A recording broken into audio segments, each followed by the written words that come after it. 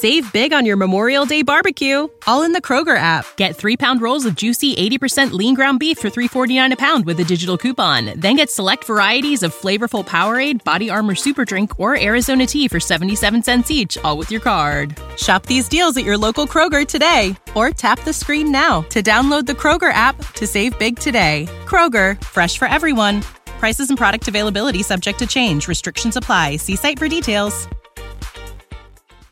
This is TNA, the new face of professional wrestling. TNA is the best wrestling in the whole world. Oh yeah, you could be king of these nuts, you know. See, Joe, the numbers don't lie, and they spell disaster for you and sacrifice. Yes, I know, I saw it. You should have won a cup. It's real. It's damn real. That's one of the most incredible things I've ever seen in professional wrestling.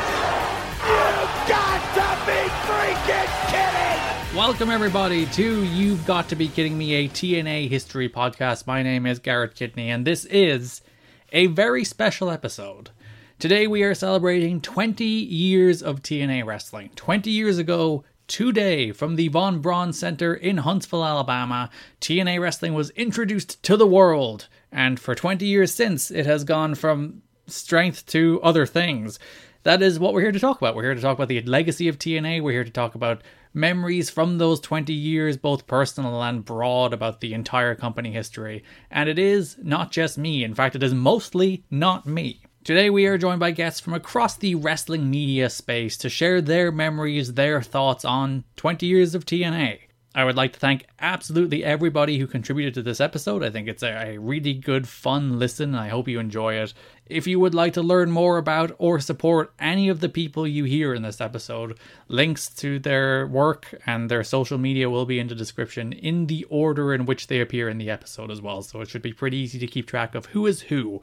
I won't keep you much longer. I'll talk to you again at the very end. So let's get started celebrating 20 years of TNA wrestling. Hey guys, it's John Pollock here from postwrestling.com. Thank you very much for the invite here to wax poetic on 20 years of TNA/Impact Wrestling. When I was asked to go back and think about some of the key moments and memories of Impact, what I kept coming back to is what a loaded question it is to go back and look at the legacy of this company, and that someone or some people should really write a book on the history of the company, and you guys are probably the ones to do it. I will say that I think that for myself, I look back at TNA, and I always go back to 2005 when I thought it was such a unique product. It was something that you had an amalgamation of several stars that were coming out of the late 90s boom period, but a overall presentation geared around your X division, hot matches, and it overall had a feel of the future of professional wrestling, where things were going, and doing so in a compelling way. It was such a pivotal year. This was the same year that they got onto Spike TV, which was huge at the time. And then you go to November when Christian comes over and that introductory promo in the ring, it just had this feel of TNA was the new kid in the class that was moving forward with the product, and you just had this certain momentum behind it. And I don't know if they ever fully could capitalize on it. And you fast forward several years later and all of the success that NXT had in the black and gold era, and so much of it was just literally transplanting some of the very same people and principles that you had seen demonstrated by TNA, but not fully cashed in on at TNA. And it always seems to be something where if you had taken that vision in 2005 and had that commitment to your upcoming stars that were going to become larger stars through your platform on Spike TV, where things would have hit a ceiling for them. And it just seems that whether it was the talent, the creative, or the distribution on television, all those three areas never came into perfect alignment. where you could get 1 million plus viewers on a weekly basis, but it would be a struggle to get your fan base to buy pay-per-views, to go to live events. And you would see certain aberrations along the way, certain concepts that worked, like Angle and Joe, and getting in on the ground floor when it came to presenting the knockouts in a meaningful way with your X division that has been the staple of this company from day one in 2002. So I think that is a huge part of TNA's legacy. The low point to me would have to have been the loss of Spike TV in 2014, where I don't know how many companies could have survived that. And TNA, for better or worse, has always been able to find that lifeboat and been able to get to the next destination, pardon the pun, which is where they ended up after Spike TV. And losing Spike, to me, it was a giant reduction in visibility for the product.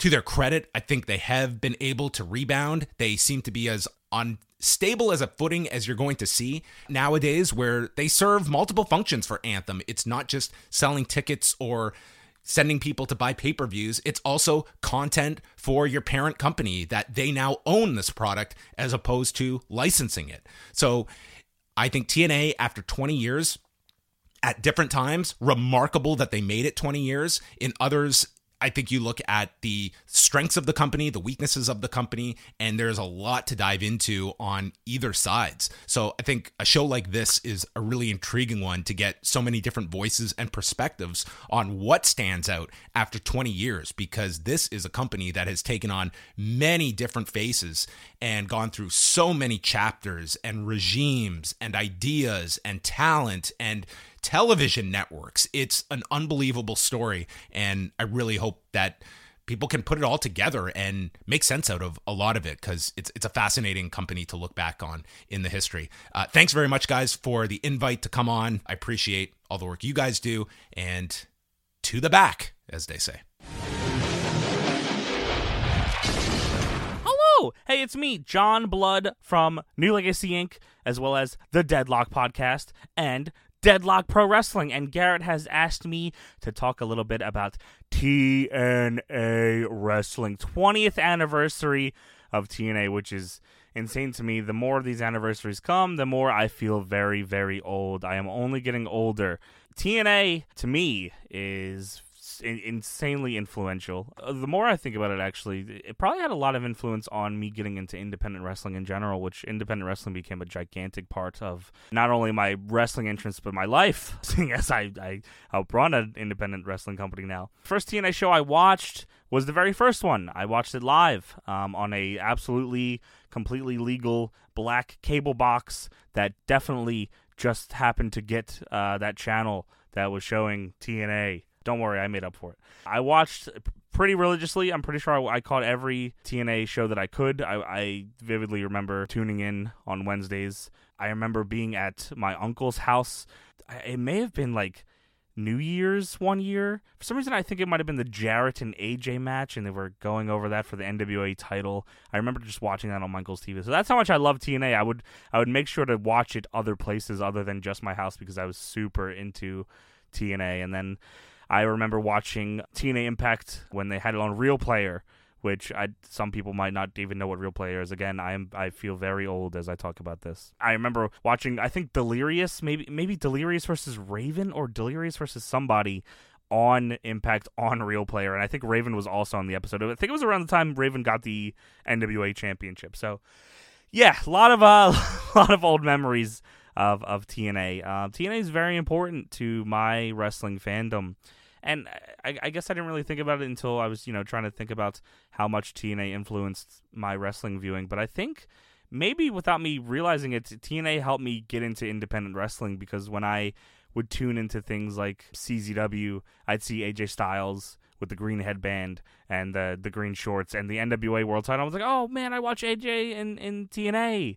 I can see him there, and they reference NWA Wildside on CZW commentary, but I was like, oh, that's TNA guy. So I think a lot of that came from that. It's probably how I got more into Ring of Honor from the guys that were showing up in TNA. Even at that time, Paul London would show up once in a while, or, Jimmy Rave. Without maybe me noticing, there was definitely an influence on me watching independent wrestling more. And then you get further down, Six-Sided Ring, which I was a big action figure guy. So that first TNA action figure line with, I think it was Jarrett, Raven, Abyss. Oh, AJ, of course. I'm pretty sure that was the first 4-pack. I remember begging my parents to buy me that, and Jarrett had the breakaway guitar. That was sick as hell. So yeah, getting that, and then eventually getting the Six-Sided Ring as a figure thing, which I think Jeff Jarrett points to being how TNA got action figure things into stores, because they had the unique Six-Sided Ring that nobody else had. That was pretty awesome. And then going from action figures to video games, I was gonna say one and only TNA video game, but it was, there was multiple mobile game ones and a DS one, but that Impact game that came out on console, I will stand up for the TNA Impact video game, and I will say it was not the worst game ever. I actually think it was fun. I think the story in that game is really fun. It's the kind of story I like. Maybe a little too linear, comparing it to my favorite wrestling games, but the TNA Impact story was pretty fun. They did what they could with that.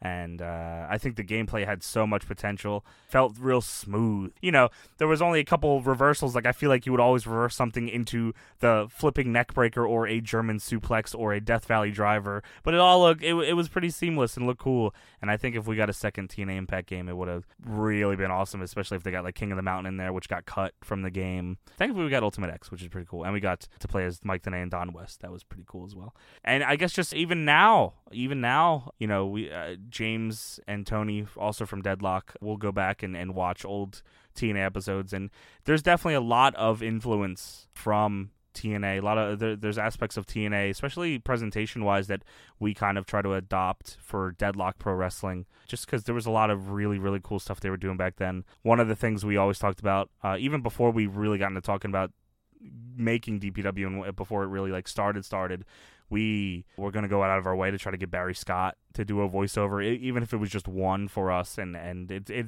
upsets me very greatly that we won't get that, because Barry Scott his voice is just, that's the TNA voice to me. Same with like Don West and Mike Tenay. Like Don West, Mike Tenay, Jeremy Borash, and Barry Scott, those are the voices of TNA to me. And I wish having any of those guys do anything with us, but the Barry Scott voiceover was very cool. I love TNA. Especially NWA TNA. I was a big NWA TNA guy. Wrestling is a lot better for TNA. I know it's easy to... There's a lot of stuff TNA did that I laugh a lot at. There's a lot of all-timer dog shit that came from TNA, but the positives outweigh the negatives for me. I very much love TNA wrestling, and I'm glad it's still rocking. I'm glad Impact is still a thing, man. I think it's cool. Got a lot of cool friends there, and don't let Rosemary kill you, please. She's trying to kill me. Please save me. This is a cry for help. Please, God. Okay, Garrett, I love you. Hey, great podcast, man. I don't got nothing to plug. Check out New Legacy Inc. on Twitch and YouTube. Check out Deadlock Podcast where you get podcasts, and check out Deadlock Pro Wrestling on YouTube and DPWOnDemand.com. Love you, Garrett. Hi listeners of the You've Got to Be Kidding Me podcast. It is Sarah Flannery here, otherwise known as Sarah Flan, and I was delighted to be invited to talk about TNA in the wake of its 20th anniversary. I can't believe that it's been 20 years. They got it, they made it 20 years when they had their critics and their doubters who would have thought they went out of business. And to be honest, there have been several occasions where we all probably thought they were going to go out of business, but they made it through and they survived, and consider them to be thriving with some of the talent and relationships that they've developed that we never thought that they'd ever get again after some of the disasters a few years ago. But really, no, honestly and truly, TNA/Impact has been instrumental for me as a wrestling fan. If we go back to 2008, 2009, I was a very young teenager, 13, 14 years old, and I discovered TNA through watching it on television. It was aired here in Dublin, Ireland, where I'm from, and I was just absolutely captivated because it was the first time I'd ever been really properly exposed to wrestling that maybe wasn't WWE, and I couldn't really believe my eyes, some of the talent that I was seeing, especially I think for my age and a lot of the people in my generation. The X Division was kind of that crucial thing that got us hooked. And especially for me, it was the Motor City Machine Guns, Alex Shelley, and especially Chris Sabin. You know, you tuned in to see all these big stars, but I stayed for the Motor City Machine Guns, who at the time we were all like, why aren't they getting pushed as a tag team? You know, they kind of went singles, and Alex Shelley had his run after Chris Sabin dominated the X Division, in my opinion, for a lot of years, but they never got that run as a tag team until a few years later. They really were instrumental for me because of tuning in to see them every week. That really introduced me to so many other wrestling companies because I wanted to get my hands on anything that Chris Sabin was in, and I really have TNA to thank for that. And I don't think a lot of people give TNA enough credit for even introducing them to, say, some Japanese wrestling. I mean, their relationship with New Japan Pro Wrestling, I mean, it did go sour at the time, maybe because of how they treated some of the talent, but, you know, the first time I ever watched a big Japanese wrestling show was a Wrestle Kingdom 3, and that was really instrumental in me getting into New Japan. Finding out who Tanahashi was, you know, Tanahashi showing up on TNA television, like, that was huge, and I remember actually watching that at the time being like, wow, this guy is good, and then him having to go back to Japan, like, soon after that. You know, I'm kind of moving on from that, getting into TNA, it was at the time, it was really getting big in Europe, and we were very fortunate that TNA actually came over here to do some live shows, starting in 2009 in our national stadium, and I was fortunate enough that I got to go. And it was unlike any show that I'd ever been to before. I mean, I'd been to WWE house shows here, but you always knew that they phoned it in on those tours, whereas TNA felt completely different. You know, they had table spots, they had moves on the outside, like, they really felt like they were giving it all for the crowd. Now, I do hold a grudge against Jeremy Borash, because I was certainly one of the loudest fans, and I should have been able to go backstage to meet all my favourite wrestlers, but I digress. And even later that year, they went to the kind of the bigger arena in Dublin at the time, the Point, now called the 3 Arena. And, like, they didn't pack the crowd, and there was always the rumours that, you know, the show might get cancelled or be downgraded, but I was so happy to see them in such a big venue, to be honest. I felt like they deserved to fill that venue. It just felt very special because TNA meant so much to me at the time. I don't know if I'd be such a massive wrestling fan the way I am now if it wasn't for TNA. Because I was that kind of misunderstood kid who kind of strayed from the norm, strayed from what my friends were into, and, you know, I kind of found a happy place in TNA. Back in 2009, if you followed me on Twitter, when I started my Twitter account, you know, my username was MMG Sarah. Forgot the C in Motor City Machine Guns, but sure, look, I was only young, you can't really give out to me for that, and I didn't figure out how to change it for a very long time. And yeah, I got to see them several times. They came over to Ireland several times to the National Stadium, and, you know, getting to see Chris Sabin finally wrestle, because he wasn't on the first few tours through injury, or he just wasn't on the card, because at the time, when they first came out in 2009, Alex Shelley was the X Division champion, and then just after Genesis, when they had that singles match, which is absolutely incredible, and everyone should always go and watch that at least once a year, because it really showcases their talent. You know, getting to see even younger talent come through. I remember watching the British boot camp, and do you remember Rockstar Spud? And, you know, he was such a massive star, I thought, and, you know, TNA were the ones who found him. Then, of course, he went on to do, you know, stuff in WWE years later. But really, you know, his best stuff, I think, was in TNA. So, yeah, that's kind of my ramblings on how much I love TNA. And, like I said, I hope there's another 20 years of TNA, because I think they're very, very important. And they're now a pillar of wrestling. And I don't think the scene would be the same without them. The opportunities they've given to some of the top names in the business over the years, it wouldn't be the same. Especially looking back, there were some really good times, some really, really good times, and I think there was at one point it was challenging as being one of the best wrestling promotions in the world with some of the talent that they had. And if it wasn't for them, so many of us wouldn't have discovered our favourite wrestlers, and so many of our favourite wrestlers wouldn't have gone on to do such amazing things in this business. So I really think we have them to thank. And I just want to sign off. Curryman should have gotten a Fired Championship title shot that time. He won the Fired case in the Feast or Fired match. And that's all I have to say.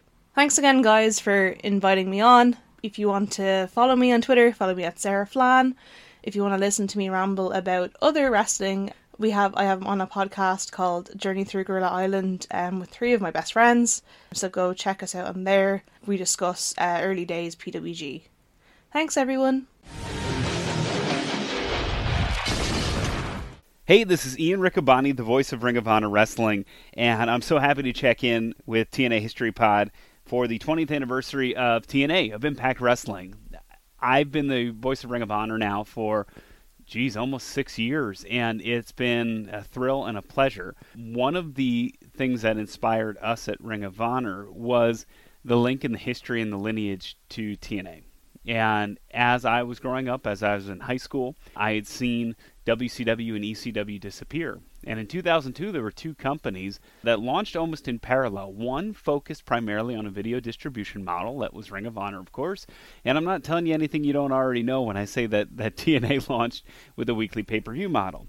The things I saw on TNA blew my mind, whether that was AJ Styles, Amazing Red, Christopher Daniels, and then later Chris Sabin, Delirious, and Shark Boy. And I think some of my favorite memories are actually from Explosion, really a pioneer in distribution in the way that they were able to send the show out. Because I remember downloading Explosion, streaming Explosion, and seeing the hot and heavy rivalry between Shark Boy and Delirious that I really, really enjoyed. The histories of Ring of Honor and Impact Wrestling cannot be told without telling the other.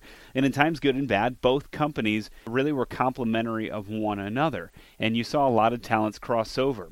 For me, being the voice of Ring of Honor for almost 6 years, it was really exciting to see the return of Christopher Daniels to Ring of Honor and then see him pop back up in Impact Wrestling, knowing that he was in the forefront of both organizations and really helped jumpstart both. And to have so many simultaneous links like the Young Bucks, Frankie Kazarian, and like I said, Chris Sabin and the Motor City Machine Guns, just some of my favorites, to name a few. I don't want to leave anybody out, so I'll stop the list there. You really enjoy both products, and over the years you saw where the symmetry and sort of the complementary nature of both occurred. You know, some drew their allegiances like CM Punk to Ring of Honor, while Samoa Joe really was at the top of his game in both organizations. It was a really fun time to be a wrestling fan watching TNA launch and really kind of jumping on the bandwagon early and being one of the original kind of digital forerunners in that space. I remember logging on to the TNA's website and being able to see clips of the Styles Clash and the Code Red, moves I had never seen before, and then wanting to learn more about these wrestlers. So TNA, 20 years, as Ring of Honor has been sold, as we look to the future, I'm so thankful for Impact, for the moments that I've had there as a broadcaster, working with Tom Hannafan and Drama King Matt, and I'm really excited to see what's in store for Impact. They're a company that takes care of their folks. They put out a great product every week. I know I watch and keep up with it as school and kids permit. And I'm really looking forward to seeing what the next 20 years went. And it meant a lot to me. It meant the world to me that they opened their doors up to Ring of Honor talent when things were a little bit unsettled and not yet defined. And for that, I'll always be grateful to Scott D'Amore. So to TNA and the TNA History Pod, I wish you well. Here's to 20 years and here's to 20 more. This has been Ian Riccaboni, the voice of Ring of Honor. Happy wrestling, everybody. Hello there, friends. It's me, your old pal, Captain Kevin, of the Attitude Era podcast, How to Wrestling, Cinema Swirl, It's Raw, Kevin Underground, SmackDown Crawl, all that other stuff that I do. I'm very excited to talk to you today about something I don't really get often an opportunity to speak on, which is my history, my relationship, and my fandom of Total Non-Stop Action Wrestling, or NWA TNA, as it was known when I first clocked eyes on that company many, many years ago. I mean, I think TNA came around for me, like a lot of folks based in Ireland or the UK, on the Wrestling Channel back in the kind of mid-2000s. And I do remember something very particular about that time. It was that I think I was the only person in my school, in my social circles, even in my anti-social circles, that was still watching wrestling. You know, I'd went from the heyday. I remember when I first went to school, it was WrestleMania 17. It felt like everyone was into wrestling. I went from being, the only kid in primary school who knew who Mankind was to going to a secondary school where all the older boys all loved wrestling and everyone talked about wrestling. Even teachers knew about wrestling. And then the years went on. Brock Lesnar came in. I was in a rugby school. Everyone was obsessed with him. And then that kind of went away. And then all of a sudden I was left on my own some. I would have no one to talk to about pay-per-views. I would have no one to kind of opine on anything to do with wrestling. And it became quite a lonely time to be a wrestling fan because it was always a very sociable thing for me. And then enter in the Sky Digibox and the Wrestling Channel. And I'm not going to lie, I had always been very snobbish about, types of indie wrestling. I was a WWE kid through and through. I thought WCW was poison when I was 15 years old. And a lot of the stuff on the Wrestling Channel didn't grab me initially because I felt it seemed low budget, or it felt like it wasn't proper. And then I saw this show where they were giving me 3-hour pay-per-views every week. And by hook or by crook, they were trying to give you a pay-per-view quality show. There was over-the-top stipulations. There were names that I absolutely adored who had disappeared from the WWE and were now in world title situations. I'm talking about seeing Rhino and Raven battling over, NWA Championship, Jeff Jarrett being there, people like Sting being alluded to. Hey, Team 3D, those old Deadly Boys have shown up. So, for me, it was a safe haven. These are all these people I thought were no longer involved in the world of wrestling. But low-key, the best thing that was happening that entire time, it was introducing me to this whole other world. I don't even know if that was NWA TNA's idea at the time, but that was my ticket to finally seeing things like Ring of Honor, CMLL, finding out about wrestlers from other worlds, knowing that indie wrestling wasn't just this outlaw mud show rinky-dink thing that I saw on Beyond the Mat.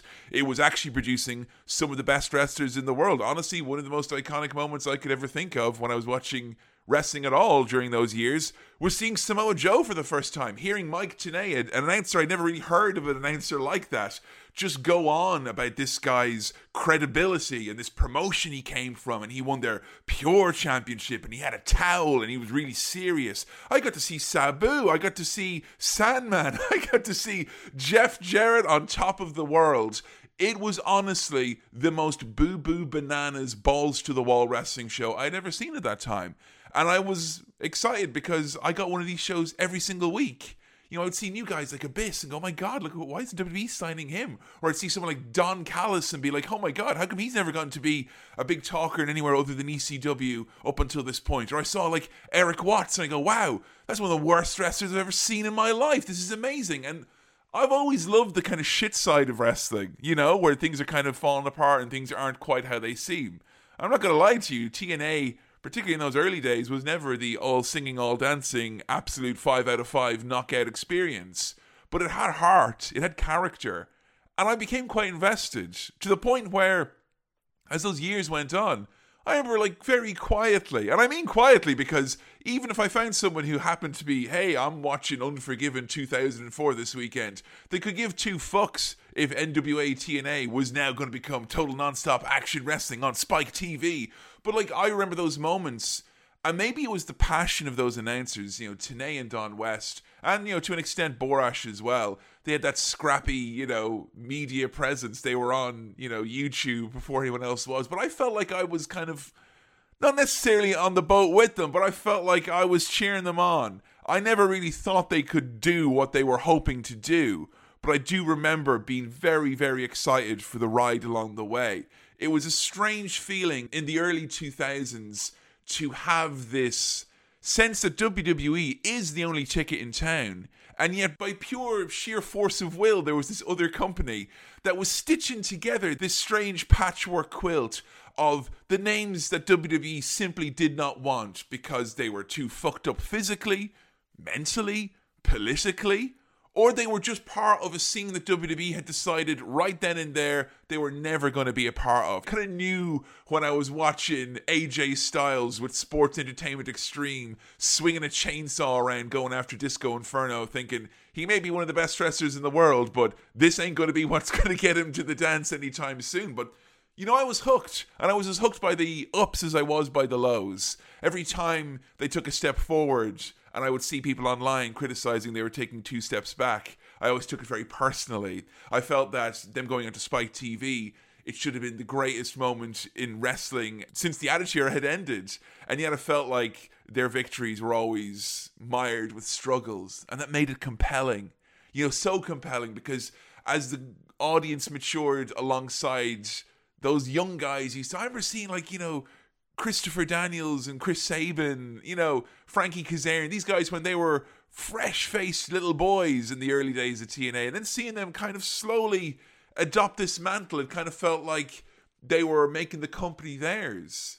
And then comes the heartbreak and the absolute watchability of Eric Bischoff and Hulk Hogan taking it over. I know I'm playing fast and loose with the timeline here, folks, but again, you know, I want wrestling to make me feel stuff, and I felt a whole lot of shit going on in 2010 when those lads took over that company.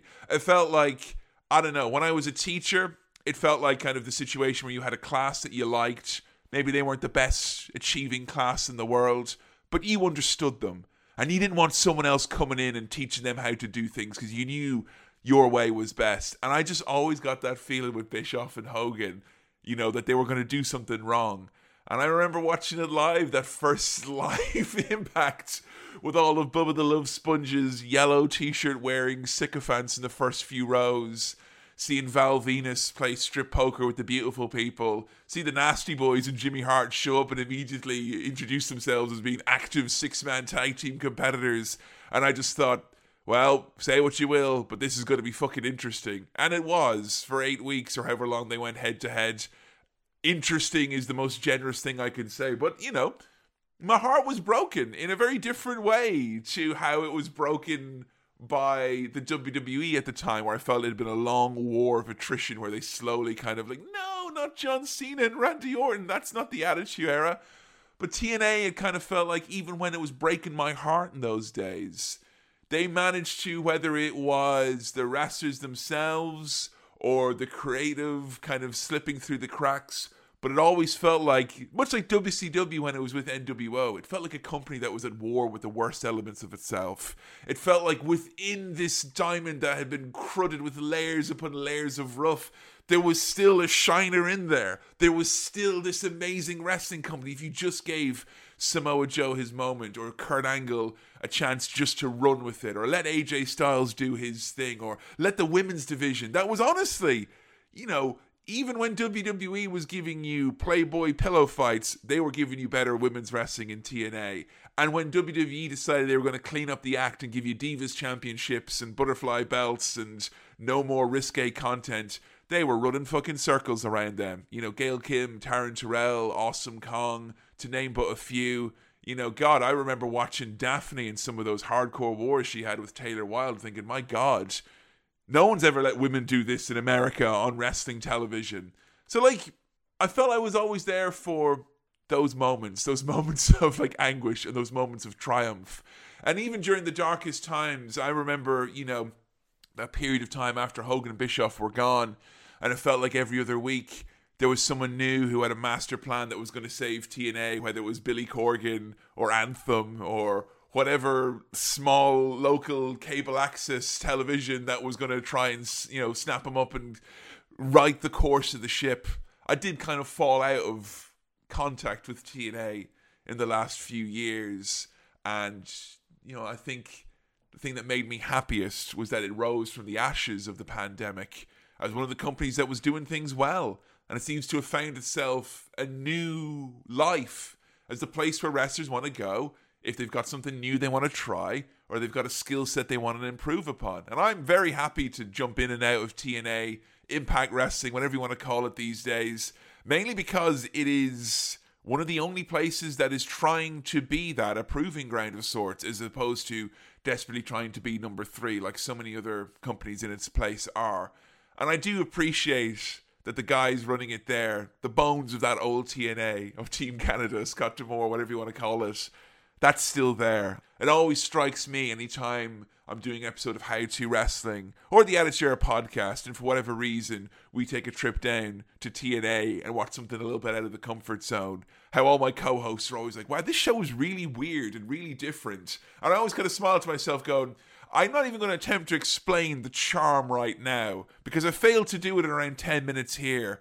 And I feel until I actually sit down and actually review some of it myself, it will always be that mysterious promotion that kind of was the engine that did, but absolutely didn't. It had ideas way bigger than the company ever could be, and it was kind of pitched by a lot of self-proclaimed geniuses in wrestling to be their vision, whether it be Jeff Jarrett, Vince Russo, or one of the many other people who had their fingers in the pie of TNA over the years. I think the day I realized that we could finally be nostalgic for TNA was absolutely a golden one indeed. And I'm so happy that you guys are doing such a great job covering this with the love and attention and care that it deserves. Because I think that TNA is something that's legacy is actually strangely more complex than even those of us who were there along for the ride could truly appreciate.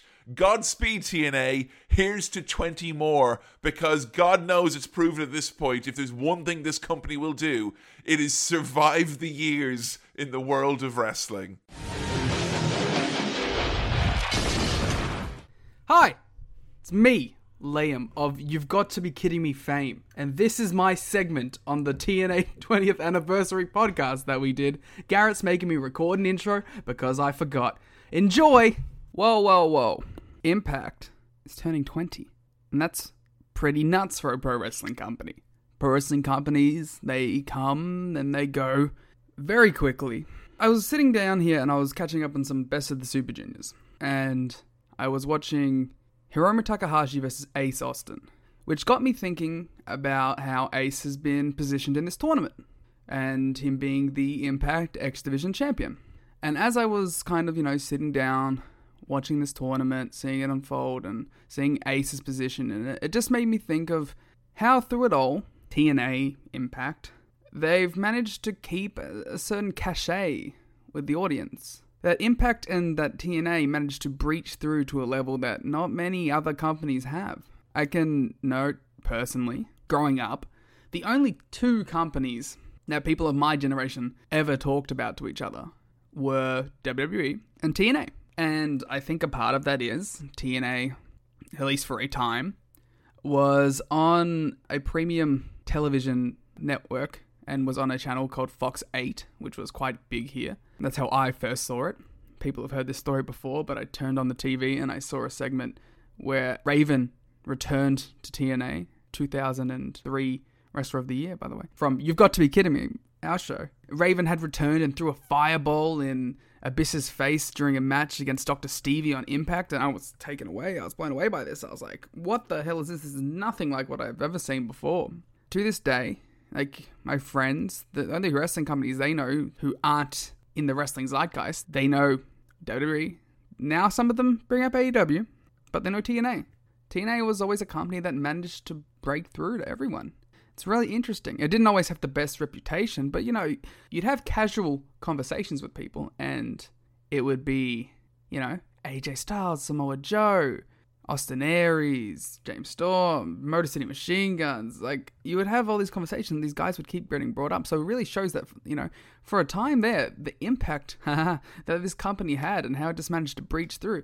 And what made me think about it was, I was watching this Ace Austin match and seeing how protected he was, and I was like, it feels like even in Japan, because of the mutual working relationships they've had over the years with New Japan, Wrestle One, the biggest one, of course, Noah, I'm sure there's been others that I just can't remember. They had Dragon Gate guys coming in, they had people coming in from Excursion, they've done everything, and there's still that cachet there in Japan too. Like, Doki beat El Lindemann, and when he's not calling out for a G-Rex title shot, although he should, he's not calling out for a G-Rex title shot. But as soon as Hiromu, spoilers for night 5 of Best of the Super Juniors, I guess. As soon as Hiromu beat Ace Austin, they immediately started setting up something with Hiromu wanting to challenge Ace for that X Division title. And I think a part of that comes from, this is a company that has managed to keep a hold of notability in Japan. It had the Wrestle Kingdom crossover shows. You had the very famous Jeff Jarrett, Scott D'Amore joining Bullet Club stuff. Although I think that might have been a little bit after, but still, people knew them from TNA. To go back to it, go to our show, it had Jeff Jarrett attacking Hulk Hogan after a New Japan show in one of, the coolest angles they've done. Unfortunately, nothing ever came of it, but it was a really cool angle. And I was just thinking that as I was watching this stuff, I was like, man, Impact, despite everything that's happened, despite the reputation it's had at times, is a company that persists. It is a company that stays on course and survives and floats. And it's quite remarkable, especially, in this tumultuous business where things go so quickly, that they've managed to do this. And I guess that's part of what I'm really enjoying about our show, is that I'm getting to finally see that whole process. Only 3 years, I only got 17 more to go, But, Yeah, and it's just interesting to see, like, how many times this company was written off over the years. And, you know, deservedly so at times. But it's persevering. They've gone to a stage now. See, this is my thing with Impact. I never thought they were going to manage to get their goodwill back. And, you know, they didn't for a lot of people. But for a long time, I was like, this company's never going to get any forward momentum. The people have clearly written it off. You could do whatever. But you know what? Since, like, 2018, 2019, then it dipped a bit, but then came back. These last few years, Impact really feels like it's got some momentum behind it. It's building up that goodwill again. Problem is that whenever they do anything, that anytime they do anything that strays from that path, they're immediately going to be criticized and it's going to be lol TNA, you know, because they have that reputation. It's hard not to root for Impact. It fulfills a very particular and specialist role in pro wrestling. It's a place where people who aren't quite big enough stars to go straight to the tippity top levels, they can go, they can work on their craft, they can make a living, they can become better performers, they can get over, they can become hotter commodities. It's a place for people to work who might not get picked up once they get released from other places, you know? And that's a very valuable role. It was a role that the kind of in tandem they did with a company I kind of consider Impact's sister company, which is funny because they really had very little interaction. But it's a role that Ring of Honor also kind of held for a while there. But now it's all on Impact's back, really. You can't but help root for Impact. So, congratulations, Impact Wrestling, on the anniversary. It's kind of cool, you know? And I'm hoping by the time we get to year 20 in the old podcast, that there'll still be another 15 or so more years to cover, so we can perpetually do this dance forever. Do the damn thing. Hey guys, what's up? This is Rich from VoicesOfWrestling.com, the flagship podcast as well as flagship Patreon.com, and I'm delighted, honored that Garrett and Liam asked me to come on to You've Got to Be Kidding Me's TNA 20th anniversary episode to give some quick thoughts about what TNA and Impact meant to me in my life and my fandom. And I was racking my brain trying to figure out the best way to do this, the best way to talk about it. I mean, it's 20 years of a company and you're trying to wrap it up in, just a couple of minutes. And I don't think there's any one singular memory to me about Impact, but my fandom and my relationship with that company is very interesting because obviously over the course of 20 years, my life has changed tremendously in that time as well. The first 10 years of TNA, I was a fan. I was, and I'll talk about that in a bit, how my fandom kind of ebbed and flowed with TNA for a multitude of reasons. And then the last 10 years of, my life and watching, TNA and Impact, I've been doing it mostly as an analyst, as somebody who runs a wrestling website, somebody who hosts a wrestling podcast. So it makes, the way that you watch it and the way that you consume a wrestling company and think about a wrestling company all that much more different. My fandom with TNA, it began not with the weekly pay-per-views. I couldn't, at that time, I couldn't really afford them. I was just thinking, I don't know. I'm looking at some, I followed the results. I followed some of the other stuff. I knew about it, but I was not going to order these weekly pay-per-views or whatever. And, the days of pro wrestling piracy weren't, as prevalent at that time too, or you were most likely going to get a virus if you downloaded something off of Kazaa or whatever. So I just kind of said, I'm good. I don't really need to watch this company. It looks cool, it looks interesting, but I'm good. Then when they go to Fox Sports Net, that kind of changes everything, because then I'm saying, okay, wait a minute. I get Fox Sports Net. Why the hell wouldn't I watch this show? Why the hell would I not get excited about a pro wrestling company that does look like it has some pretty interesting talent on there? Why would I not get excited about watching that? So that sort of opened the doors once I got on Fox Sports Net, where then I was watching every single episode. I was taping every single episode. I was ready to go. And what I'll always remember about that period of my fandom in TNA is how it really showed me where my friends, at that time, I think I was high school still, where my high school friends were, and where I was in our pro wrestling fandoms, because I was like, holy shit, guys, you got to check this stuff out. It's Amazing Red and Christopher Daniels and Sabin and Shelley and AJ Styles and Abyss and this, and there's Shark Boy, and I was so excited about all the guys on the show because they were all new and unique and different. And so many of them did stuff, and Petey Williams and the Canadian Destroyer. So many guys were doing stuff, that I had never seen before. And it was the type of wrestling that I really liked. I obviously watched during the Attitude Era, as many of my friends did, but I kind of gravitated more towards the technical wrestlers, WCW Cruiserweight division, your Dean Malenkos, your Chris Benoits, those sort of types. So then when TNA started, and it's on Fox Sports Net, and they're, predominantly featuring a lot of those great in-ring wrestlers, I remember telling my friends, like, oh my God, you guys got to watch this, you got to check this out. And they were all just like, I don't know. I don't care about wrestling anymore. And I'm like, no, this is great. And that is the moment when I really kind of decided, oh, they're kind of done with this. They're done being wrestling fans. They were WWF and WCW fans. WCW goes away. They kind of hang on to WWF a little bit after that, but then they're pretty much done and they're pretty much out of it. And I wasn't. And that was a major turning point for me in my life, where I just decided, oh, okay, well, I guess I'm just like a hardcore wrestling fan that is going to consume anything and wants to consume anything and wants to see stuff that he's never been able to see before, and new wrestlers and a new company and all that sort of stuff. So that I'll always remember it being a very divergent moment for me and my friends who I grew up watching wrestling with, and they kind of all gave it up, and I was just like, nope, I'm all in, and I'm going to be in forever. And, 20 years later, here I still am, talking about wrestling and trying to get my friends to watch it. But I gave up. I gave up on that a long time ago. I just made new friends that actually watch wrestling. So that's the better way to go about it. But this would also become a common theme for TNA over the course of my history in the company, is that very quickly something happened. I don't remember exactly what it was, but I just decided, I'm not into this anymore. This company annoyed me or whatever. And it wasn't this singular moment, but the Monty Brown push and the Monty Brown story was really one of the first moments where that company disappointed the hell out of me. Because if you'd watched TNA through 2004 and 2005, he was the man. I mean, he felt like he was ready to be a star, a breakout star, a guy that nobody had seen before, a guy that hadn't appeared anywhere else, and he was like a homegrown TNA star. And it felt like he was ready to go. He was going to beat Jeff Jarrett, and then he didn't.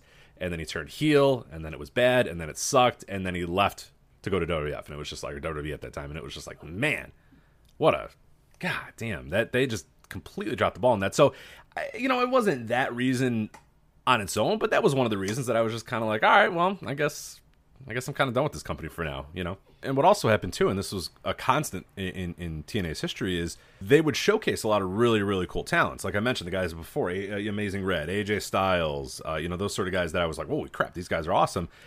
And what happened is, when I decided that I was kind of bored of what TNA was doing, and I was annoyed about some of the booking and some of that stuff, I then discovered the world of, wait a minute, here's Ring of Honor. I can watch AJ Styles and Amazing Red and CM Punk and Samoa Joe. And all these are great wrestlers. They're all over here. So then I just started watching Ring of Honor instead of watching TNA, because Ring of Honor was giving me what I wanted without all the bullshit that sometimes came in with TNA. But, my fandom then ebbed and flowed a lot over the next few years, is because, when they got onto Spike TV, that felt like a whole new thing. It was like, okay, hold on a minute. This is a company they're doing some things here. They got some resources. Things are going to happen here. And then when Christian Cage jumped, and that is a pivotal moment in my fandom, because that was like, oh boy, we got something here. This is a company that is now making moves. They're taking guys from WWE. Guys from WWE are saying, this company sucks. I'm not fulfilled here. I'm going to go to TNA. I'm going to go elsewhere. And that felt like a huge moment. And then I was all in. And I was all in for a couple of years after that. But then 2007 was a real kind of down year for TNA. And it felt like a lot of the guys that had momentum started to kind of falter a little bit, kind of started to fall. And it felt like, what's going on? Like, come on, let's go. Let's get to the next thing. We're good on Jarrett. We're good on, Kurt Angle's great to have, but like, let's push some of the younger guys. Hey, the Dudleys are here, but I don't know that I really want to push the Dudleys. I want to get some new blood here. I want to get some of these great talents that I'm seeing on television all the time.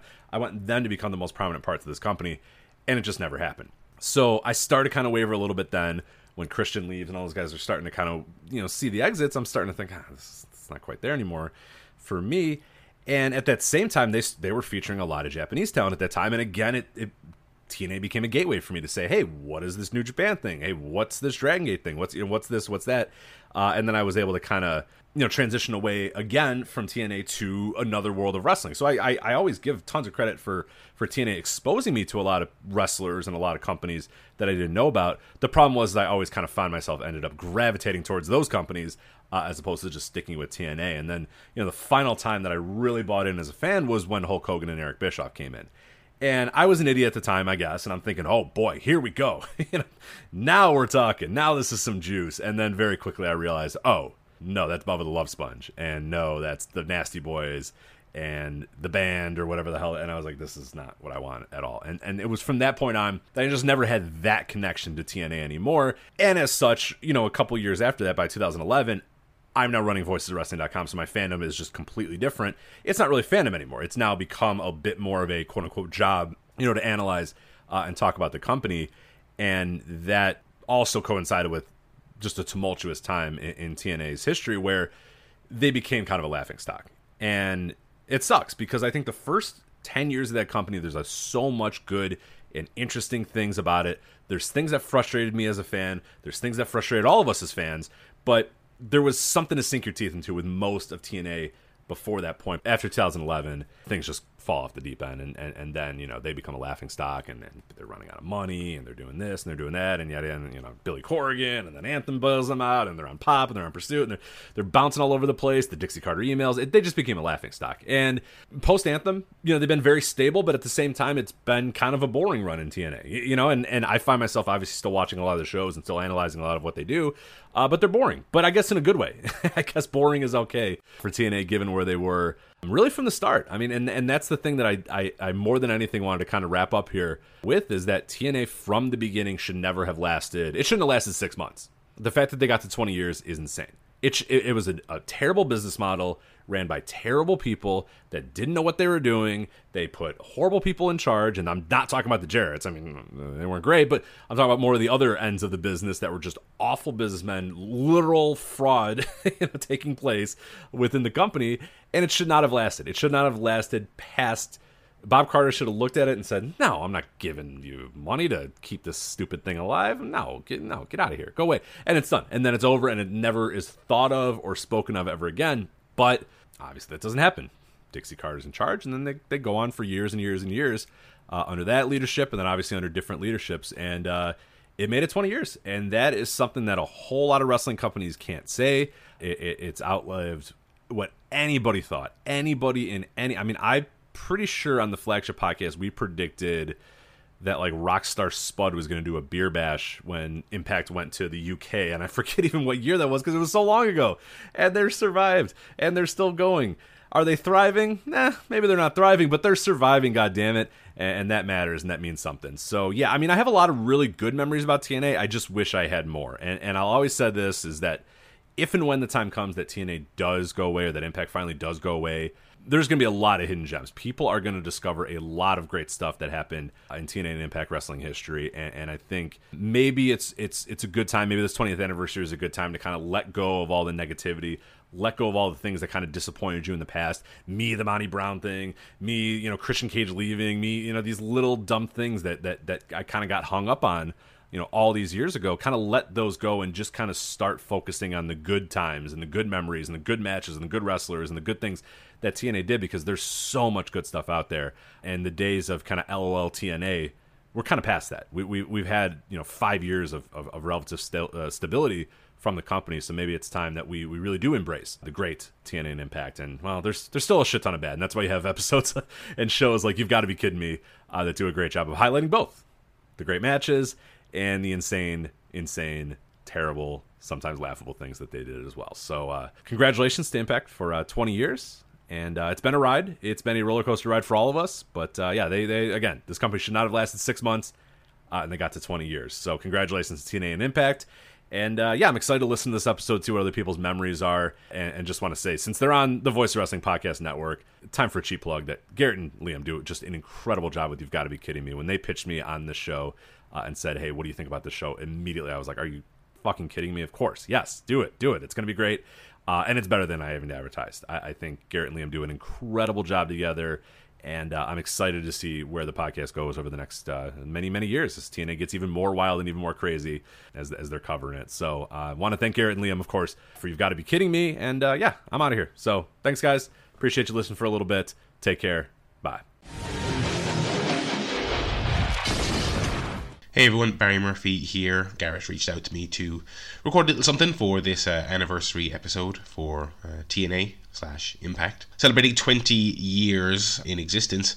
And I think it's a really fitting time for that milestone to roll around, because obviously with things like You've Got to Be Kidding Me, but also various other little corners of the sort of wrestling fandom, it feels like right now is a period where people are genuinely reassessing Impact's legacy and contributions to wrestling for the positive. Obviously they've had a whole hell of a lot of ups and downs, a lot of very justified criticism, but I think when people kind of dive back into their back catalogue, they see a lot of stuff that is perhaps a little bit underrated, perhaps is a little bit under-celebrated. You know, a lot of influences on the wrestling landscape that are totally apparent when you watch them with 2022 eyes, both, you know, stylistically, but also in terms of just, you know, talent and wrestlers who'd go on to be hugely influential in WWE and now obviously AEW. But even things like, you know, the podcast's namesake, you know, the commentary team of Don West and Mike TNA. I'm really glad that a lot of people are looking back on that team and going, you know what? They were really great. They were legitimately really great, and they are perhaps now quite underrated in the grand scheme of things. But there's so much stuff like that in TNA's history. There's a lot of huge names in wrestling who've had big runs in bigger companies. I think talent discovery is like arguably one of the most important traits of any booker, promoter, or organization. And when you look at the likes of, you know, your AJ Styles, your Samoa Joes, your Motor City Machine Guns, your you know, the list goes on of people who went on to make waves. I think Impact deserves a lot of credit for that. And as I said, you know, it hasn't been perfect. I don't think the 20-year history of Impact is simply that of a great company that just wasn't appreciated in their time. I think there was a lot of misfires, a lot of controversies, a lot of very justified criticism. But that's wrestling as a whole, isn't it? It's never just straightforward. You're great or you're not great. There's always a mix of highs and lows and peaks and celebrations and milestones and controversies, and for better or worse, I think over the course of 20 years, I think Impact's contribution to wrestling has been overall worthwhile, especially as you now look at them in 2022 as obviously perhaps less notorious and maybe lower on the wrestling totem pole that they were, say, during the Spike days. But now they occupy this really cool sort of middle space above and beyond the indie space, but maybe slightly below the AEWs and WWEs of the world. But I think that's a really important space to be in, that sort of mid-sized promotion that has some stars but still has some kind of envelope pushing ideas that allows them to maybe go in some different directions and do some different stuff other than, you know, what the big guys are doing.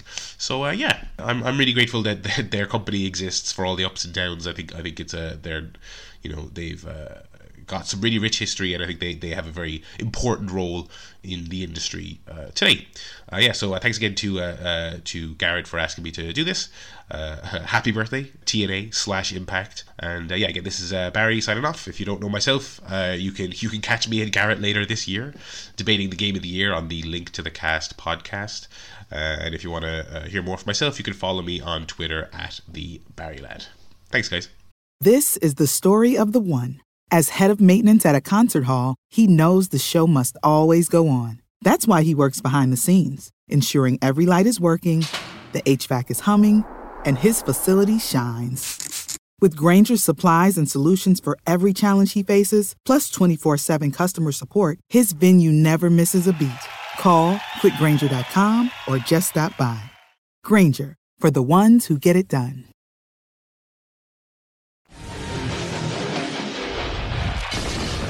"20 years of TNA Impact Wrestling. I cannot believe it. I truly can't believe it's been 20 years that company's been around. TNA holds a special place in my heart because it was one of the first wrestling companies, other than like WCW, which was already not around anymore, that I realized existed outside of WWE.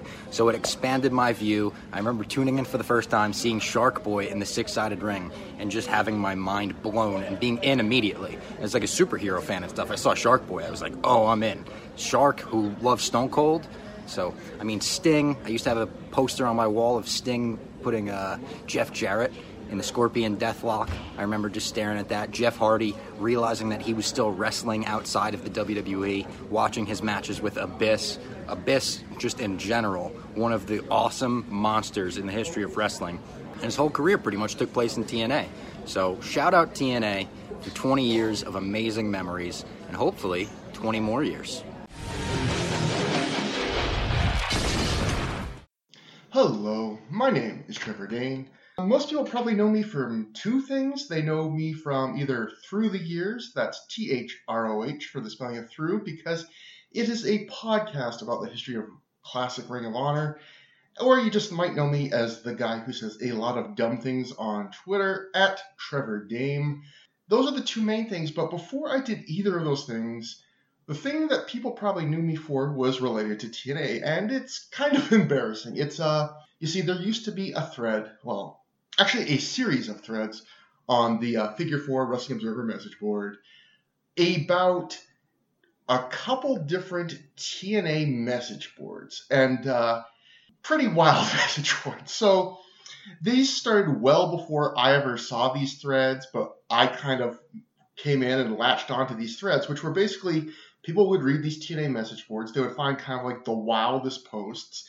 They would like quote them in this thread, and then everyone would talk about them and joke about them. And I ended up getting sucked into these threads way long after they happened, to the point where I ended up posting in them every day, where I would basically almost do like a column every day, where I would take kind of the wildest posts from those forums, mostly one of them, and I would try and correct certain errors and do it in a funny way, and all sorts of crazy things happened. People in the thread ended up figuring out that one of the people that ran one of those sites faked their death. All sorts of weird things happened. It's a long story. It's crazy. But that was the thing I used to be known for, and I wasted too much of my life on it. So when I got asked to contribute to this fine podcast and this fine episode, I guess the temptation would be to talk about that stuff, but honestly, I know those fans are not indicative of all TNA fans, just like how you can go to any fandom of any company, any site, any place ever, and you can find corners of the internet with really militant fans. And so TNA was no better or worse, I would say, in that respect. But I do think I learned some things about TNA from studying those fans for way too long and writing about TNA for way too long. So when Garrett asked me to talk about this, I thought, well, how can I come up what's my original take on TNA when probably so many people are going to be contributing things? How have my weird experience informed something? And I do think I've come up with a take. So one complaint you would see often on these TNA message boards, the couple we went to, again, there was probably some great ones out there, but the ones we focused on, they were very militant. In fact, one of them broke off from the first one because even though the first one was pretty relentlessly positive, some people that used to write for that site thought it was not positive enough, and they formed another site. And that's actually, I'll just say that name of that site, it was TNA Mecca. It actually ended up having a little bit of influence on TNA in the sense of they did interviews with top TNA stars. TNA employee Bob Ryder would frequently lurk on that site and sometimes post and even do Q&As just randomly on the site. And the most common refrain you would see from that site and sites like that would be this very angry, paranoid, it's us against the world feeling. There was this thought that everybody from non-TNA fans to the wrestling media to wrestlers that weren't in TNA, they all, quote-unquote, wanted TNA to fail. And a lot of times these people that were saying this couldn't even tell you why these people wanted TNA to fail, but there was this feeling that they were not being honest, that really deep down they would like TNA, but they wanted TNA to fail. So they were saying things they didn't mean, and there was just this feeling that they desperately did not want this kind to succeed. And see, I actually think the opposite is true. I think people desperately wanted TNA to succeed, and that is why, even though I think a lot of the criticism TNA got was fair, if it ever got some that was extra harsh or extra passionate, maybe sometimes harsher than it deserved or more passionate than you would expect, more passionate than other companies would receive, I think it's because so many people wanted that company to succeed in the worst way. And I think why is because TNA was basically the Rorschach test, in my opinion, of professional wrestling companies. Everybody looked at TNA and they wanted it to be what they wanted a wrestling company to be. And I guess you could argue that's how people look at everything, but I think it was different for TNA because you have to remember, I think what carves TNA's special place in wrestling history was it was the first company after WWE gained a full monopoly, after ECW went out of business and after WCW went out of business. It was the first wrestling company in the US after that happened that actually had a shot of competing on a national stage. It eventually got onto a major cable channel. It had pretty good ratings at its peak. I mean, ratings that obviously in today's more decreased TV market people would kill for, at least in total audience. It had at some times a big budget, millions and millions of dollars were sunk into TNA. It had top talent behind the scenes and in front of the camera. It had a ton of resources. It was the one company before AEW that had an actual shot. And I think because of that, everyone wanted TNA to succeed because they didn't want wrestling to be a monopoly. Because we've seen for most of the last 20 years, when wrestling on a national stage is a monopoly, it kind of gets boring for a variety of reasons, and the product that has the monopoly kind of suffers.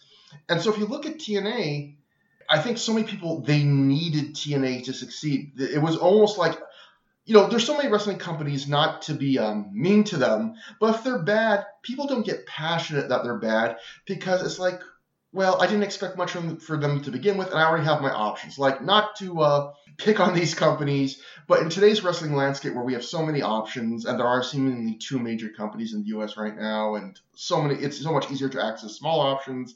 Like, I don't see a lot of hatred when MLW or NWA run a bad show. And some people would say, probably some of those people on those old TNA message boards would say, see, that's proof. People are going easy on those companies, and they were so much harder on TNA back in the day because they had a vendetta against TNA. And I think the truth is no one expects anything from MLW or NWA. So they're not disappointed, and no one badly needs those companies to succeed. I'm sure we would all like them to succeed, but we don't badly need them to succeed the way so many of us really felt like we needed TNA to succeed in those early years when WWE controlled everything. And I think if you look at TNA's history, it's really sad that so often it's the fans, the journalists, and even the wrestlers and the people behind the scenes. Like, I felt like TNA never really got to establish a consistent identity over the long term because everybody was kind of like criticizing it or trying to steer it to what they wanted wrestling to be. And it was usually something that wrestling already had been. So, there was definitely a fan base of people, and I definitely saw this looking at the TNA forums, of people that just wanted TNA to be WCW. There was a lot of fans on those forums that they were wrestling fans that would say, that they never watched WWF. They hated it for a variety of reasons, some good, some bad. And they were huge WCW fans. And TNA was literally the only thing keeping them as wrestling fans. They would often say, if TNA goes out of business, I'm done watching wrestling. So a lot of them wanted TNA to be WCW. And then there was the hardcore Vince Russo fans. So the various times Vince Russo got in power, there were some of those fans that would be like, any ills with this company is because Vince Russo isn't being given enough control. The reins are, we need to get back to Crash TV because that's when wrestling was the most popular. That's, what wrestling needs to be. And Vince Russo in TNA is our only shot. And then, when Ring of Honor and the Super Indies kind of rose up, there were a lot of people that wanted TNA to be that. Obviously, you had elements of that in the X Division, but it got to the point where I know TNA, some people behind the scenes, resented how many times in like the wrestling newsletters and on message boards, fans would say things like, oh, these guys are good, but they're better in TNA. I mean, sometimes even some of the wrestlers like AJ Styles and Christopher Daniels, for a brief period, would even say things like, oh, I have more fun in Ring of Honor. And I know that bothered people in TNA. And again, it's just another direction people wanted that company to go in. And then, of course, there was a lot of people trying to just relive wrestling history where they would sign every old star, that was available, eventually walked through TNA's doors, whether or not they were the right fit or, maybe financially worth it at that point in their careers. Because again, it was a lot of people thought, let's just relive the heyday. And looking back on it, I feel bad about that. I feel like TNA was a kid that got raised by a whole lot of parents, And those parents never really let that kid find its own identity. And that's the tragedy, because TNA had so much talent and had at different times the resources, like I said earlier. And there are some really good things that I think with TNA that have gone underappreciated because people just were disappointed with what they wanted it to be that it wasn't, instead of looking at what it actually was, even if it was at times far from perfect. What I would say, this is my way of telling those fans for all those years ago, I wish I could go back in time machine and tell those fans, although I never really interacted with them very much personally. I left them alone. But I guess what I would say is, you kind of want people to be that angry about your company, because if they're that angry, that means they're that passionate. And if people are that passionate, it means they care. People were that passionate about TNA in a way they weren't about other wrestling promotions, because they wanted it to succeed, because they needed it to succeed. In fact, I remember sometimes on those TNA forums, sometimes even when there was a show so bad that even those fans, the most militant, relentlessly enforced positivity type fans, I remember sometimes some of them, believe it or not, would even say, like, you should watch this show anyway, because if you don't, WWE wins. Like, watch this show, buy this pay-per-view that wasn't good, because, we need this kind to succeed. Just the idea of it, we need it to succeed.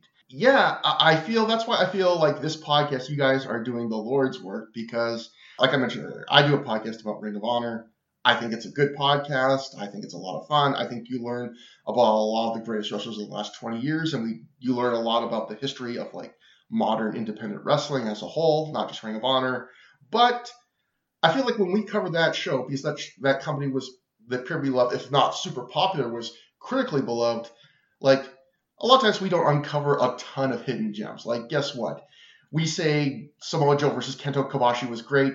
That's not a shock. People knew that. People said the CM Punk versus Samoa Joe hour-long matches were great. Guess what? Like, that's not a shock.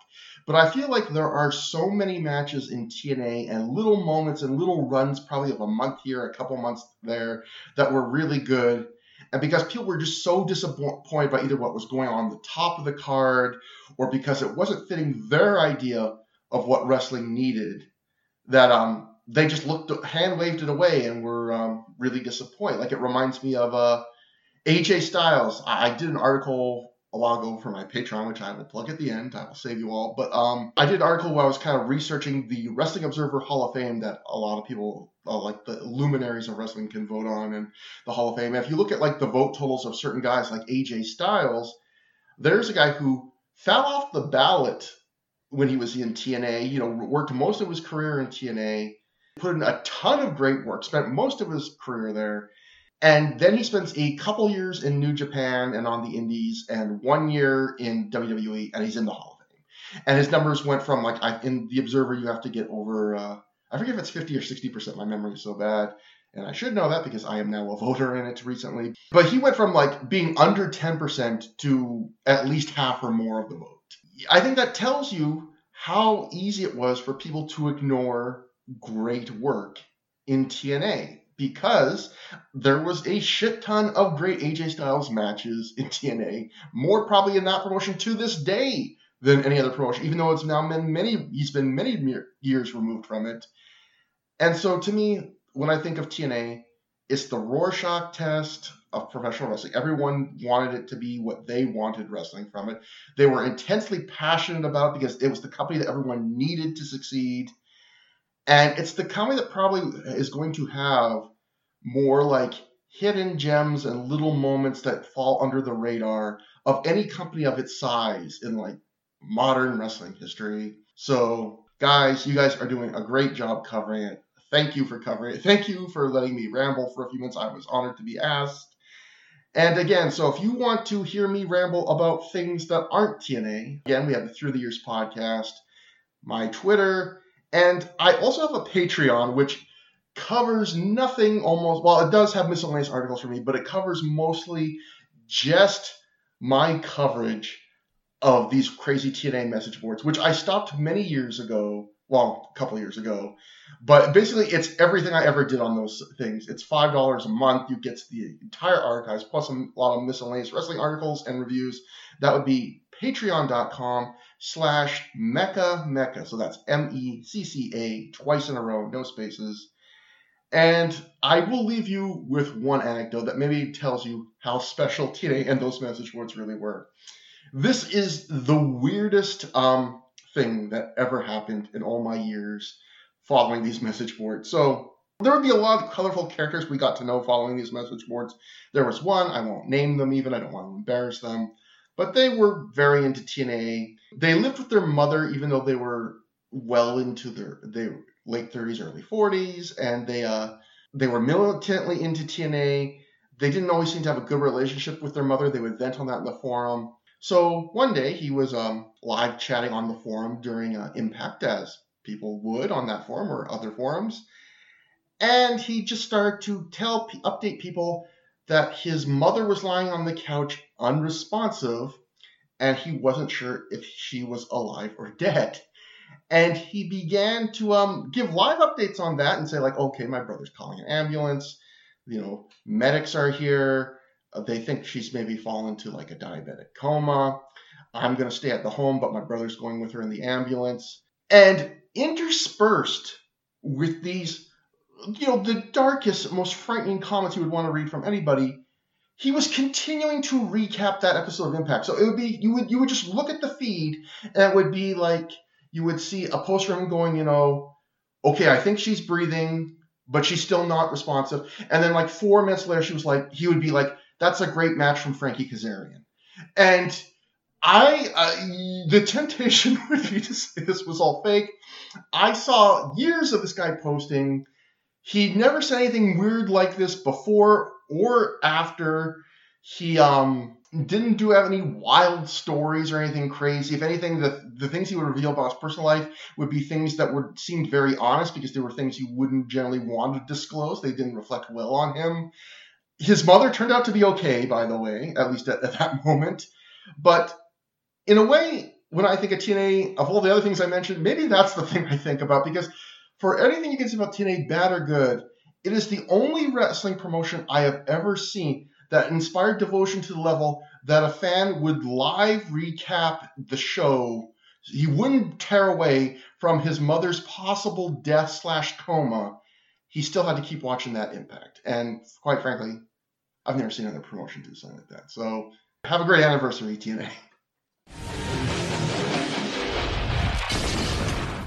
Hello, you've got to be kidding me, listeners. This is Alan Forel. Very grateful to be invited by Garrett to extend my thoughts about TNA for the 20th anniversary podcast that we have going on here that you've been listening to, and I hope I can contribute a little myself here in terms of what TNA means to me when I put my head down on the pillow at night and I close my eyes and I run through my thoughts and I get to the TNA section of my daily thoughts. What is it that I think about? And I'm someone who has always been known as a fairly positive wrestling fan. I sometimes get frustrated with that branding, that people think he likes everything. Trust me, there is plenty of wrestling I don't like. There has been plenty of TNA / Impact Wrestling that I haven't liked and that I have taken great issue with over the years.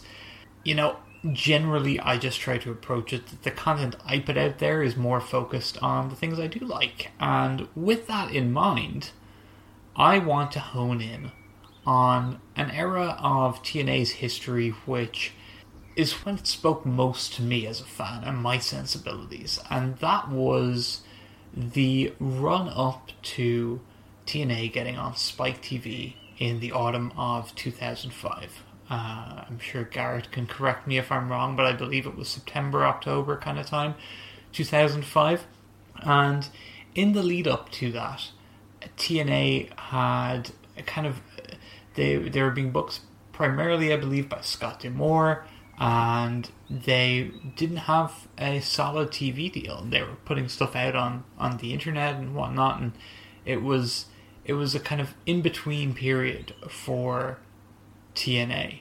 And during this holding period, I don't know if it was just that they didn't feel they needed to meddle too much with the bread and butter, or what the thought process was, but they just went out there and let their guys do some great pro wrestling. And it kind of speaks to the idea that if you just let great pro wrestlers go out and do great pro wrestling, and you don't have to mess with it too much. And I think that was proven in the year that followed when Vince Russo came in, and things kind of took a turn there for the next couple of years, as we saw the embodiment of, meddling with good wrestling that just generally worked. And I think during that period, really the only thing where the extra spices and extra flavor kind of added to the product was a lot of the paparazzi production stuff. Everyone still thinks really fondly of that, but going back to 2005, things were just left alone, and we had monthly pay-per-views that, if every pay-per-view wasn't a home run great show, every pay-per-view had at least one or two awesome matches on it. And there were a couple that were home run great shows, where pretty much top to bottom the card delivered.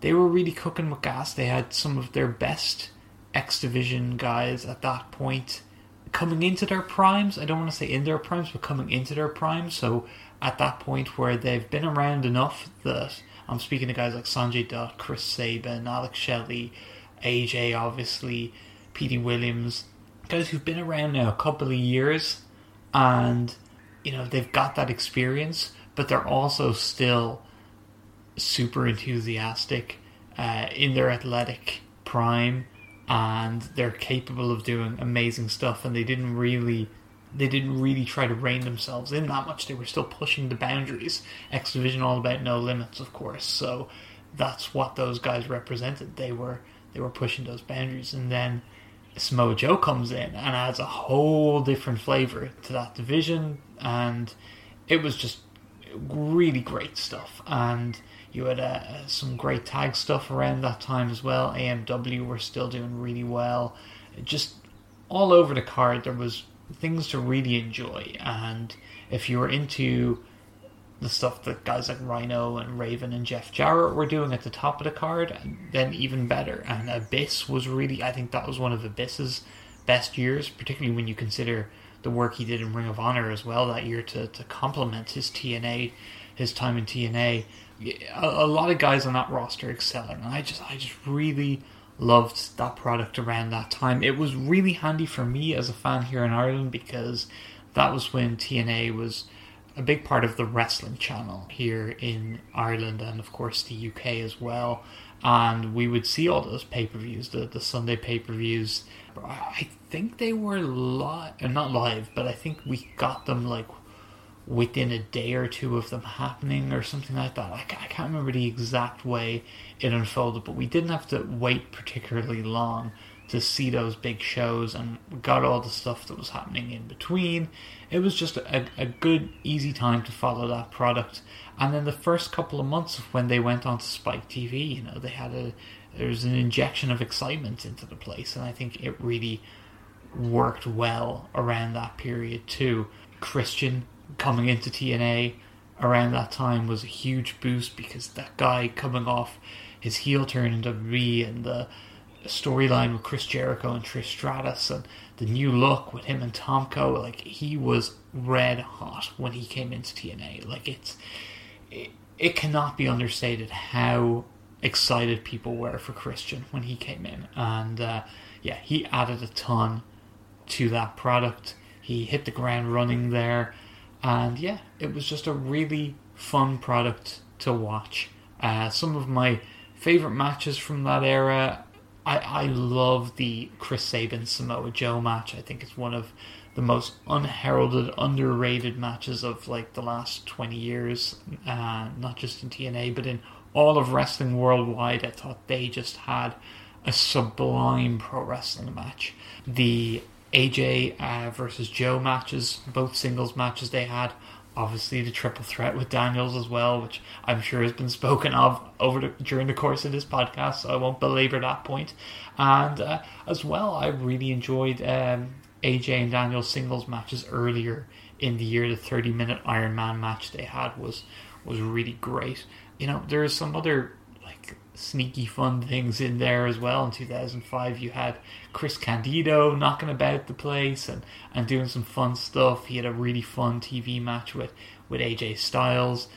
Jerry Lynn and Sean Waltman coming in. Alex Shelley versus Shocker on a pay-per-view. That was really good fun, if I remember right. Yeah, just a whole load of excellent stuff in 2005 TNA. And you've got Don West and Mike Tenay on the call. I mean, that's your dream team right there as far as TNA commentary goes. I would also be remiss if I didn't mention this was around the time that the Impact Zone really started to take form as a crowd, as a venue for wrestling. I think that 2005 was the year that it kind of caught on as one of the cool wrestling environments.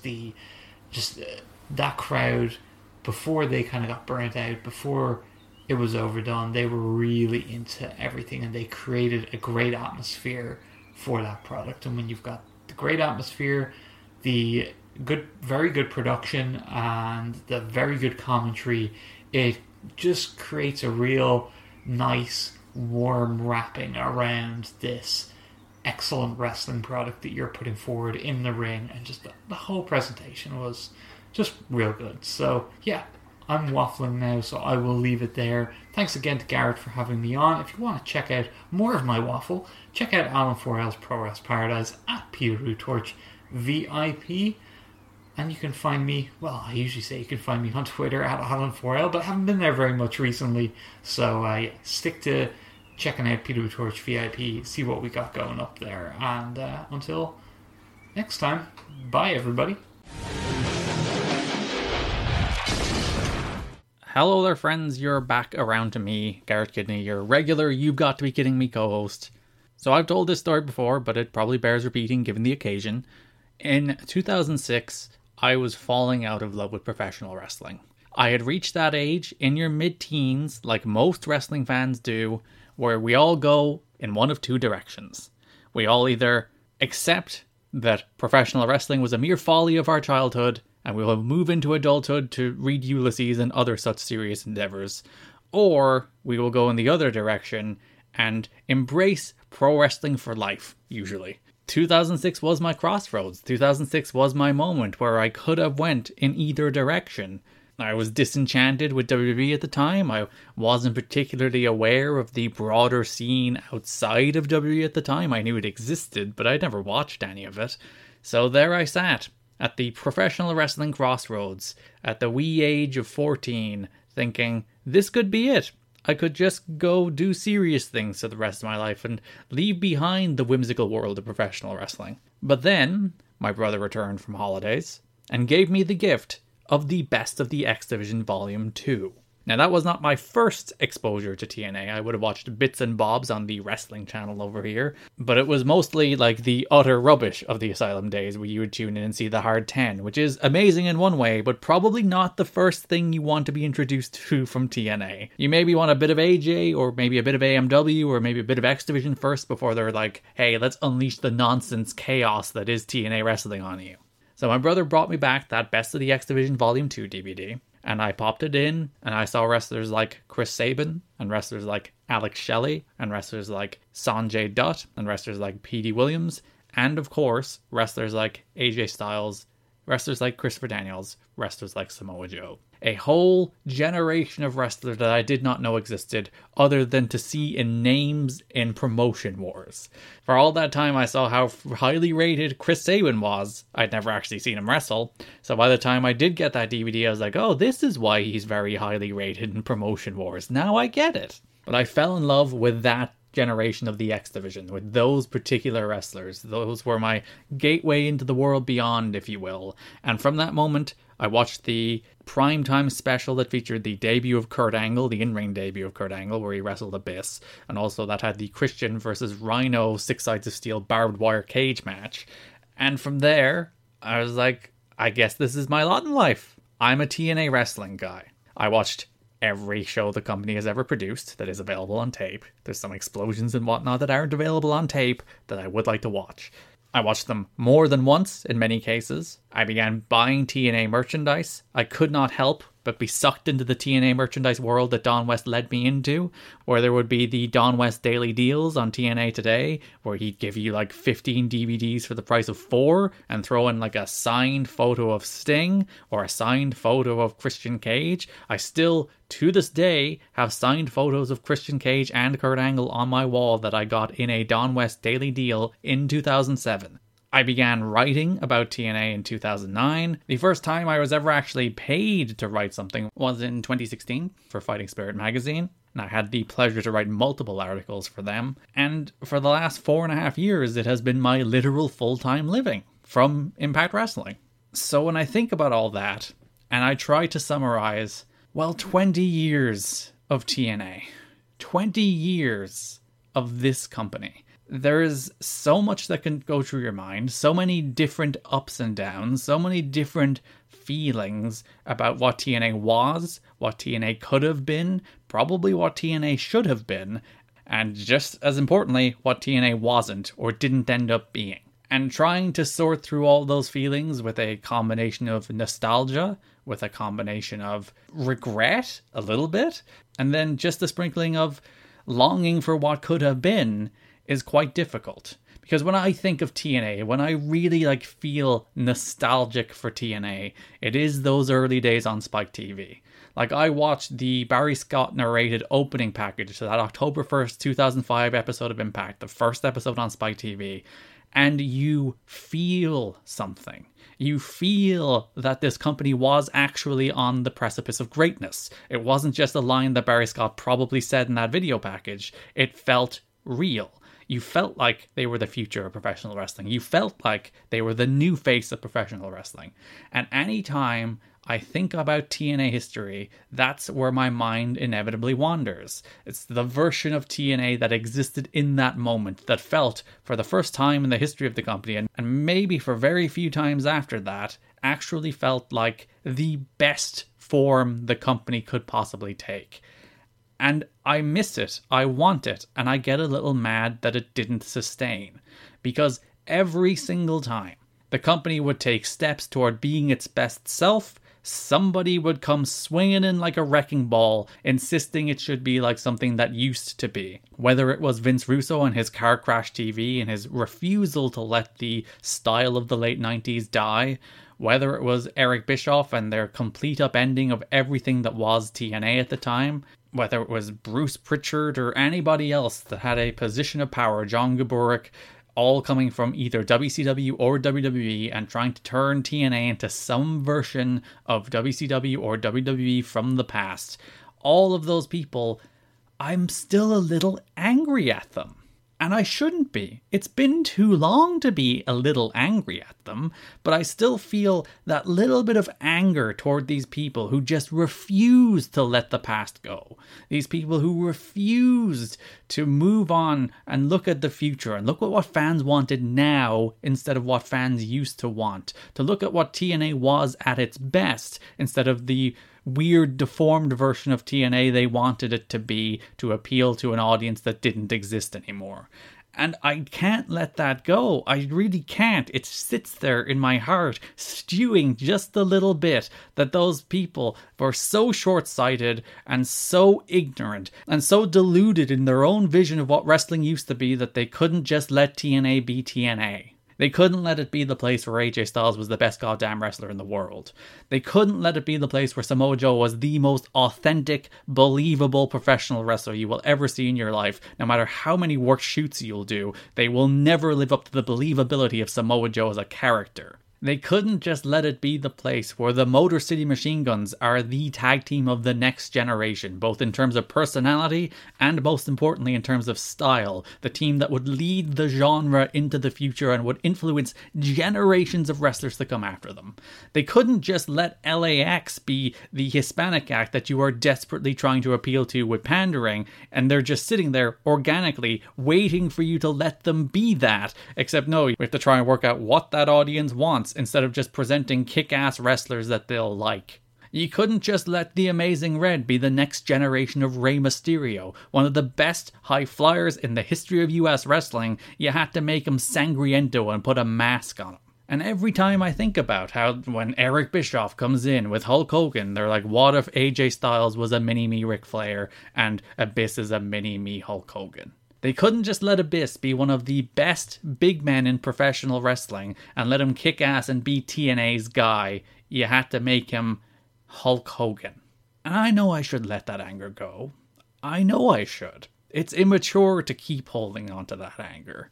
But every time my mind wanders back, every time I think about that best version of TNA, that best version of AJ, that best version of Joe, that best version of Abyss, it's still there. But this is TNA's 20th anniversary. 20 years. Maybe today's not the day where we mourn what TNA wasn't, but rather celebrate what it was. Because while some of those moments were fleeting, while some of those moments didn't last nearly as long as they should have, when we got them, they were glorious. When AJ Styles was just allowed be AJ Styles and had one of the best runs of pay-per-view matches you will ever see in your life in 2005, he delivered a body of work that cemented his place as legitimately one of the best wrestlers of all time. When TNA allowed the X Division to be a division about the best high-flying wrestlers in the world competing, not with triple threat rules, not with referee camera hats, not with weird six-man tag team stables. Remember that? End of 2016? That didn't last long. But just let great wrestlers go out there and have great wrestling matches, and that was enough. It was glorious.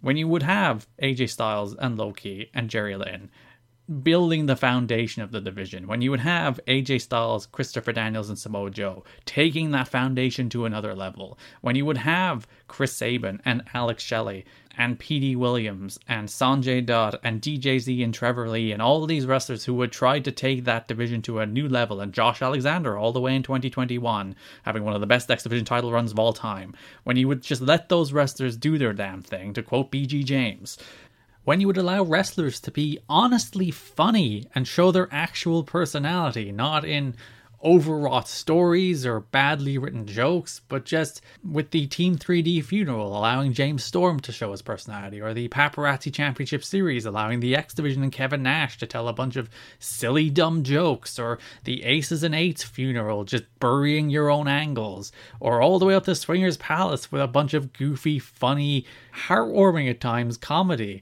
when you would allow wrestlers to be silly and funny and engaging in a way that other companies wouldn't. Other companies were just doing pies and faces, and you had actual jokes and wrestlers with charm and personality and humor, and a rare wrestling show that was actually funny at times. When you would allow the Knockouts division to actually be pro wrestlers, which was such a stark contrast to what other people were doing in professional wrestling at the time. And when you look at what Gail Kim and Awesome Kong did, you realize these women should be here in main events, and god damn it, they deserve it. God damn it, they've earned it, and god damn it, it's long overdue.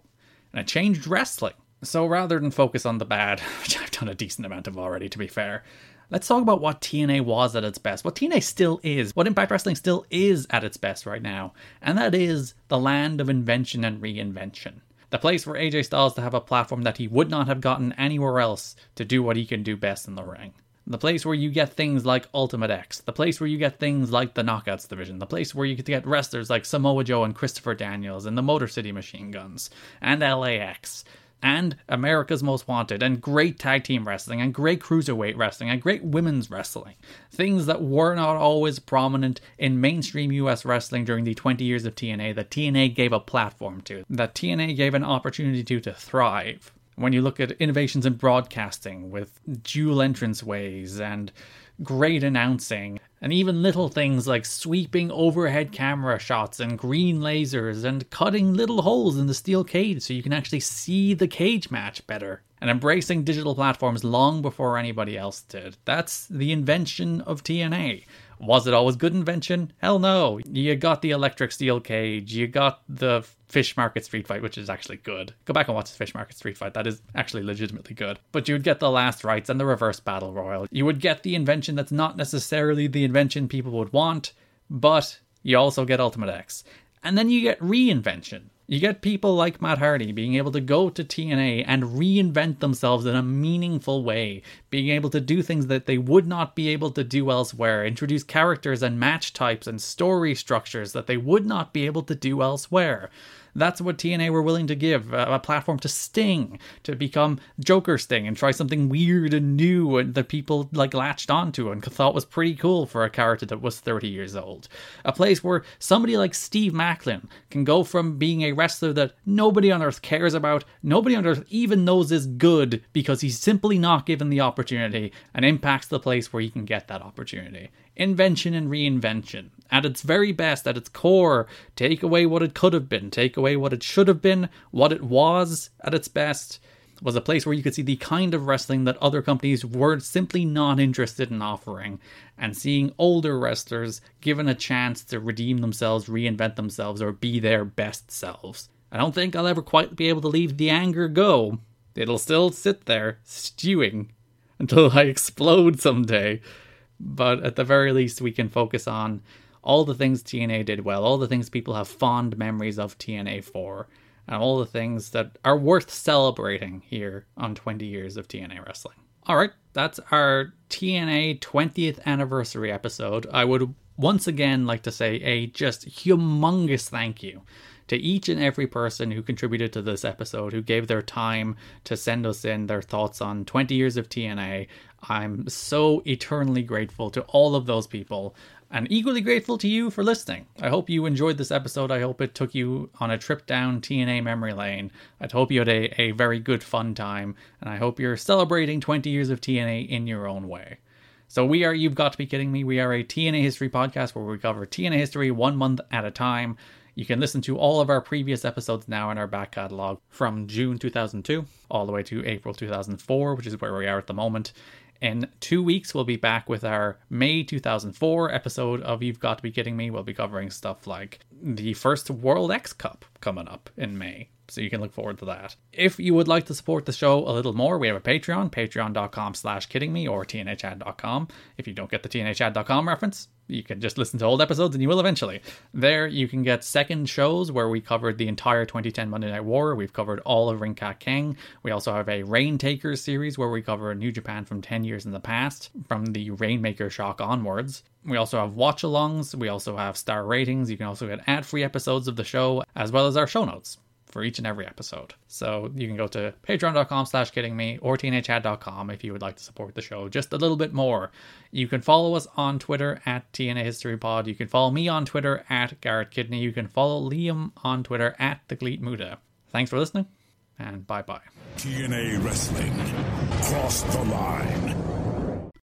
When you need mealtime inspiration, it's worth shopping Kroger, where you'll find over 30,000 mouth-watering choices that excite your inner foodie. And no matter what tasty choice you make, you'll enjoy our everyday low prices, plus extra ways to save, like digital coupons worth over $600 each week. You can also save up to $1 off per gallon at the pump with fuel points. More savings and more inspiring flavors make shopping Kroger worth it every time. Kroger, fresh for everyone. Fuel restrictions apply.